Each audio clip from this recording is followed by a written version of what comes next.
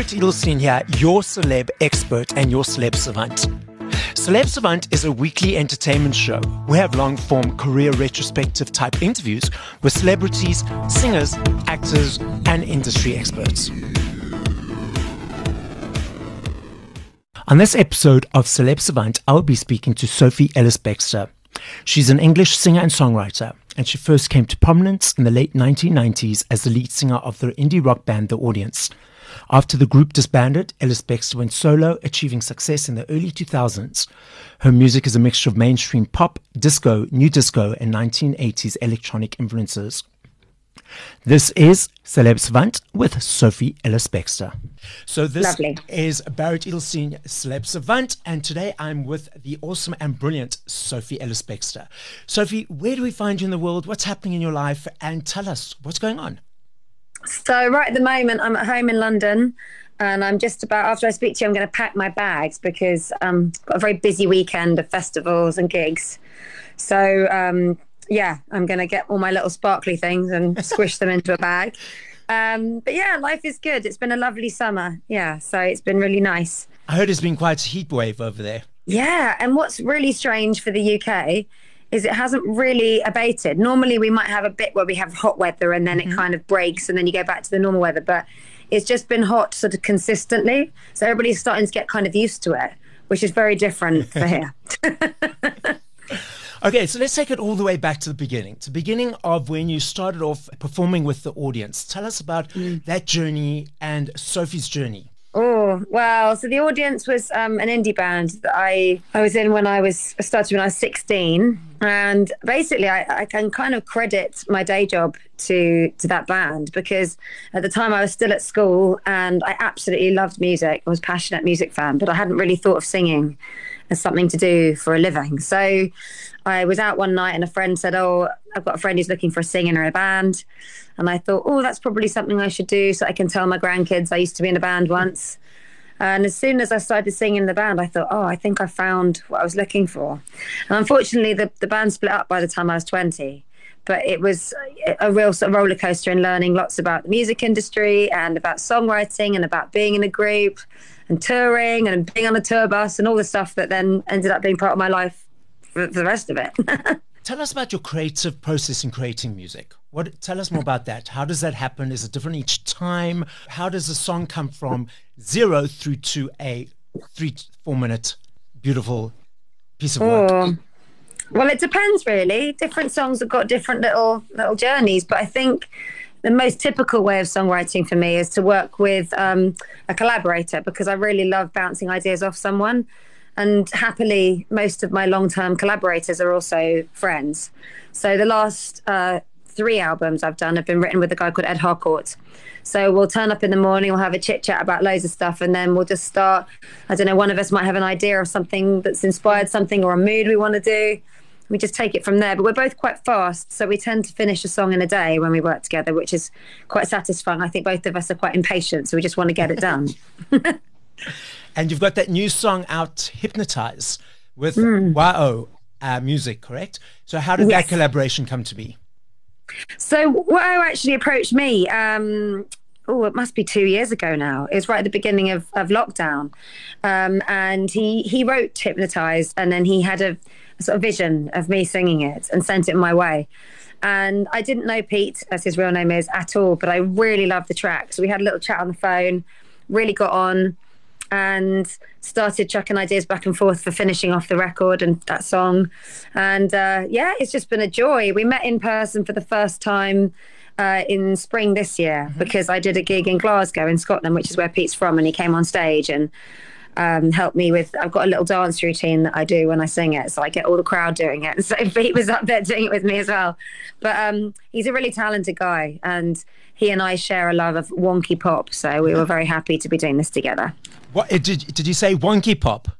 Yes, wonky, yes. You know, when things are not quite straight, they're a little bit off kilter. Okay. I like that feeling a lot. Okay. What does that feeling bring you? Well, I suppose specifically with Hypnotize, I think it's one of those songs where you finish it and you think, what did I just listen to? Because it almost sounds like a waltzer, you know, those fairground rides where it sort of starts off spinning and then by the end of it, you're twirling around faster and faster.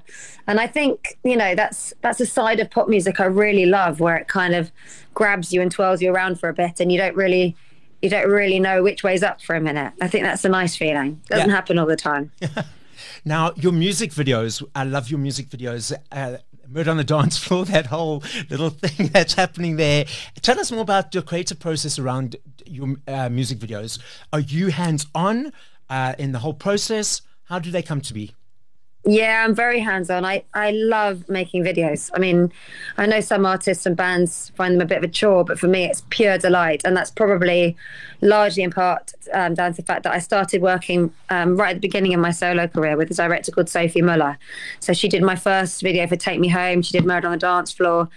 And now, fast forward to now, she's just done the one for Hypnotized. So I've worked with other people, but predominantly it's Sophie. We've done, I don't know, it must be getting on for nearly 20 videos together now. So we know each other really well. We share a similar love of the same things aesthetically, and we can bounce ideas back and forth very easily. And she's brilliant. She's an absolute, you know, she's just got such a brilliant eye. She's really sharp. She's really consistent. I love the world she creates. So I think when you're making a video, you've got to trust the person behind the camera, because you put yourself out there and you give the performance. But in my mind's eye, I always share where it is we're headed with it. And I think when you've got that, then you're just having a lovely time. And sometimes we work out like trips. So I remember one time I really wanted to go to Mexico. So we just made up a reason why we needed to be in Mexico and then filmed 2 videos there. We've been to Italy, we've been to Iceland, we've been to Ibiza. We've done loads of trips around the place just because it's really fun to go away and film a video. And how long does a video filming normally take? From start to finish, a couple of days, a week? No, I mean, it depends. Like the one for Hypnotized is 1 day. We'll sort of take what you find. I mean, I think when I did things like Catch You, that was 3 days, I think.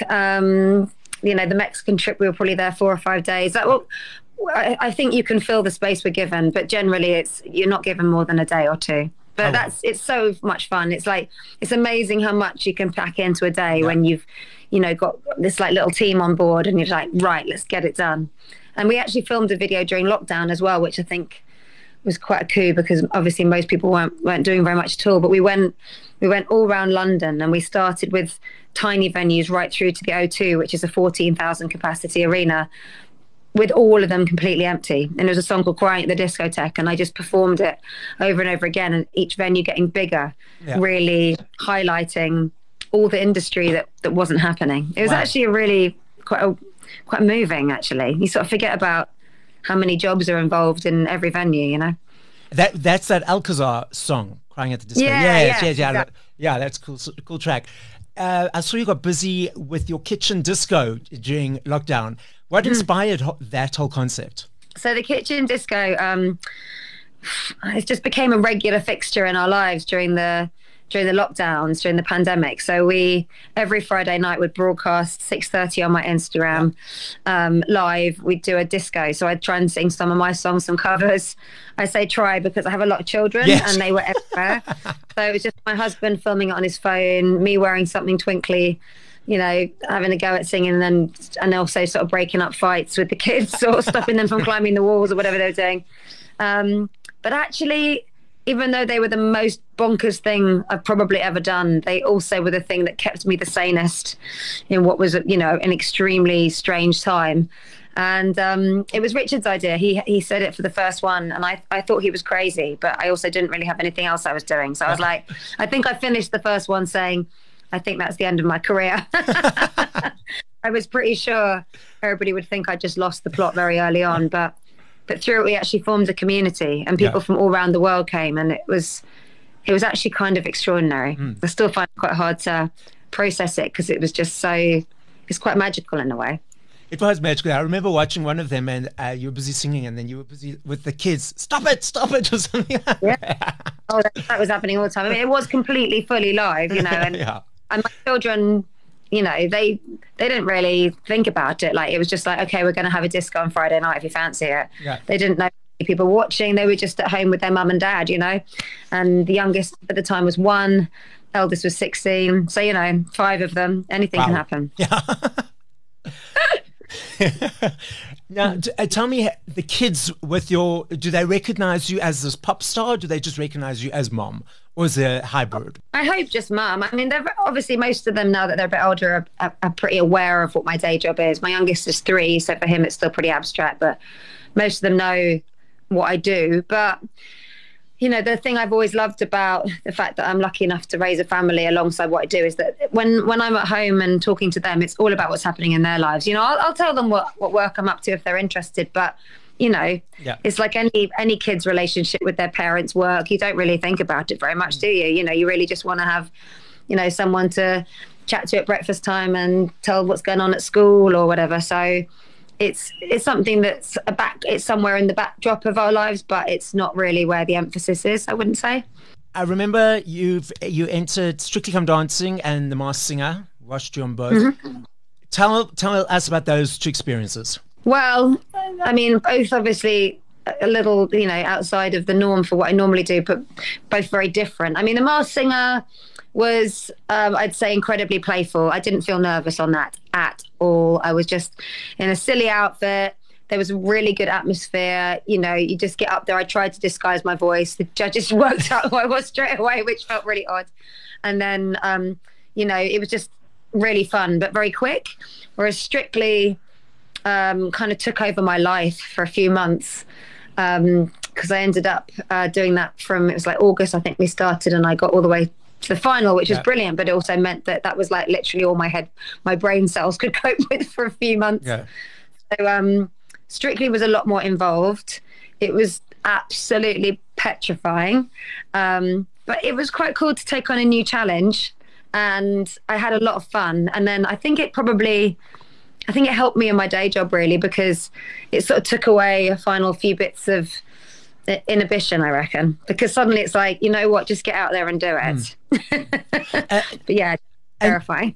So did it become easier over time learning those dances, or because they became more intricate and more involved and more developed, it wasn't as easy because you had to remember more? I think what actually I noticed, I started to trust in the process more. Okay. I used it as advice for people when they're trying to learn things, that your brain is doing a lot of work even when you don't think it is. So if you're trying to do something really tricky and trying to memorize something, you know, there'll be the bit of kind of active memory, and then there's a bit where you go, oh, this bit just isn't sticking. I cannot get, like, for some reason that bit always trips me up. That's the time to stop, walk away, do something else, sleep on it. And 9 times out of 10, when you come back to the next day, it's your brain has somehow sort of worked it out. Okay. I really I think it never got easier to learn things, but I think I started to relax more about the process of memorizing something new. But yeah, it was never not ridiculous. You know, you start a paso doble on Monday, and then on Saturday night you dance it in front of 12 million people on telly. Like, that's just absurd. Like, what a crazy way to spend a week. And must have been exhausting and tiring and made you very fit. It was, but you're so adrenalized. Yeah, I didn't feel tired at all. I felt really, you're full of adrenaline. You're surging towards this night where it has to be all right on the night, and then you have to find out if you get through to the next week. And then if you do, you're like really over the moon, and then you get through and you start another one. So I don't think the exhaustion happened until I finished, and then your brain just kind of goes, and it's like all that processing. It was like my brain just kind of shut down for about a week. I just couldn't really think about anything. And now back to The Masked Singer. Are those outfits uncomfortable? They look so uncomfortable. Well, I think I kind of got away with quite a good one, because some of the outfits are very involved, but my one was essentially a catsuit, not that dissimilar to something I might wear on stage anyway, and then a head on top. So I didn't have one of those really big, you know, heavy ones. Some people were being helped around by like 4 or 5 people. They had fans on all the time. My one wasn't really that hot. The only thing I found a bit strange is that when you put the head on, I couldn't see that well. And because you've got your monitors in your ears so that you can hear when you're singing. So because you put that on, you then can't hear anything else. So for me, it was a little bit like, it felt like waking up from an accident and trying to assess what was wrong with you, because you could hardly see, you could hardly hear, and people are kind of helping you around. So it felt like it felt like I'd been sort of like have my senses deprived. So I was quite relieved when I got to sing with my own head again. And do you think maybe by like trying to disguise your voice allowed you to be, I don't like the word, but to be taking your mask off first? Because by disguising your voice might have skewed people's... Maybe. Really. I don't know. It's really hard to be objective. But I just know it was like really good fun. And I have to say the team that work on the show are completely lovely. Like I was really impressed with all the backstage people. Like everybody was so nice that it was just a really, I mean, I don't know if you know this as well, but even if you're in right to the end, the entire show is filmed over 10 days. Oh, wow. Okay. I didn't know that. Go out for like, I think it went out about 5 months later. Yeah. So it's strange because obviously when it airs, it's weekly and it goes on for ages. But everybody's actual experience of it is not even, it's like a week and a half maximum. Oh, so wow. it's quite an intense little period. Yeah. And obviously as the first one out, I was actually the second show, but then they were like, "Oh, we're going to flip the order," and I'm like, "Oh, great! Now I get out first." But yeah, I think I was only there for like 3 or 4 days because it was like rehearsals and then a big finale and then my days. Yeah. I got a bite-sized experience, but I did like my and she was sweet. Focusing on music now, when you first started your career, it was CDs. More CDs, and CDs and vinyls and cassettes are coming back into play. Thank goodness. I love my CDs, but now it's all these digital platforms. What are your thoughts of the way people are now consuming and listening to music? Well, before I'm a musician, I'm a music fan. So I'm the same as everybody else. That's how I'm accessing music. And personally, I kind of love it. I think, when I was growing up, if you liked a song or an artist or a band, you had to make a very sort of public declaration because you had to go to the record shop. And if you couldn't find it on the shelf, you had to ask for it behind the counter, and that was great. But I think it kind of almost, you had to sort of prove your dedication before you'd even got home and listened to it. Whereas now you can sort of dip your toe in the water of so many things. You could hear something on the radio in the morning, and then by the afternoon, you've like streamed the back catalogue and you're like, actually, I love these other songs as well. I think from my point of view, that's pretty brilliant. I love being able to access lots of music. I like the fact that I can think of a song I haven't thought for ages and find it. I'm sort of all for it. I think there's a real democracy in that. I mean, obviously, the other side of it in terms of how the actual music is remunerated is not democratic at all. Yeah. But as a music fan, like on that side of things, I think it's mainly brilliant, actually. You mentioned earlier that you're performing at some festivals. Tell us about your performances coming up. So tomorrow I'm doing a festival called Wilderness, which sounds really special. I've never actually been to it before, but everybody raves about it. And then on Sunday, I'm doing a really big Pride. I'm at Brighton Pride, which is one of the biggest prides in the world. Oh, yes. So that's going to be glorious. Last weekend I did two. I did Kendal Calling and Camp Festival. Next weekend I've got one in Scotland. I've got one called Diva Fest up near Liverpool. It just kind of keeps going on like that, really. I've been really, really lucky. It's a lovely full diary. There's festivals every weekend all the way right through to October. And I really love it. I think playing live is still one of my favourite things. And in some ways I love what I do more than ever, really. And so getting out there and, I like festival crowds because you do get people that have made a point of coming to see you, but you also get people who are like, I'll give it a shot. And I like the challenge. I'm there to I'll try and win people over if I can. I'll take my little window of opportunity and try and drag them onto the dance floor with me. Oh, that's so cool. Hypnotize single we spoke about a little bit earlier. Is this a preview to a new album that's coming out? The single on its own 2 feet at the moment. I've just finished another record, which I've done with Ed Harper. But that one will be coming out next year. Oh, so at the moment, the song with Woe is just a standalone thing. Okay, excellent. Now, but maybe I might do more. Who knows? I mean, that's the way music works, isn't it? Yeah. So I can do more stuff as well. Your experience of South Africa. Have you been? Well, I haven't actually ever been, and I feel very sheepish admitting that because you're not even that far away from me. And also, I know it's supposed to be beautiful. And funnily enough, Sophie, the director I was talking about before, we've talked before about coming to South Africa to film a video. So fingers crossed. I think I just need someone to book me for a festival or a show there, and then that's always a good way to first get an excuse to come over. If if anyone wants to book me, I'll come and sing. Okay, so when you hear, and when you come, if you come for a music video, if you need anyone in the background, I'll be there. Yeah? Yes, you can book me for that. I'll take you up on that. Yeah, definitely. And we'll go for coffee and all those type of things with Nick. I'll make sure Nick joins us when he's here as well. Yes, cool. Perfect. That sounds good. Yeah. Now I'm going to put you on the spot. Your top 5 favorite songs by other artists.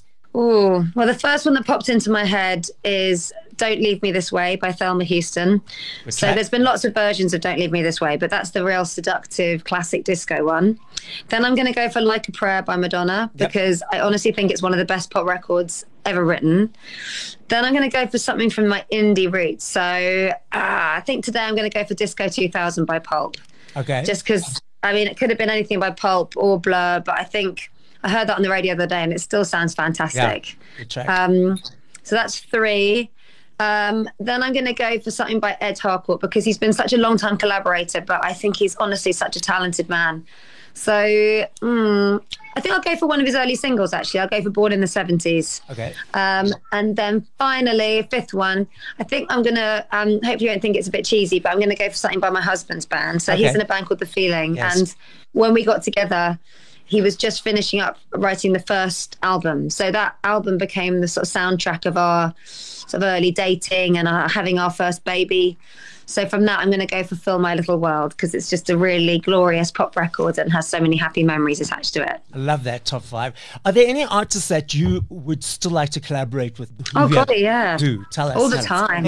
All the time. I mean, I think the thing that often fascinates me actually is working with other women, because I think, you know, that really good duets with women vocalists, you know, there's some awesome ones, but they're not, it's easier to do a love song with a male voice. Yeah.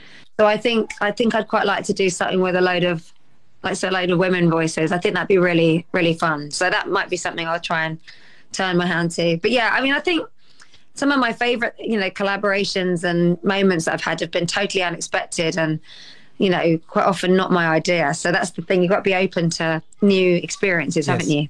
So when those situations came about, was it a situation of you like, I'm not really feeling it, or you just went into that heart and mind open? Well, I think you've got to have your gut response.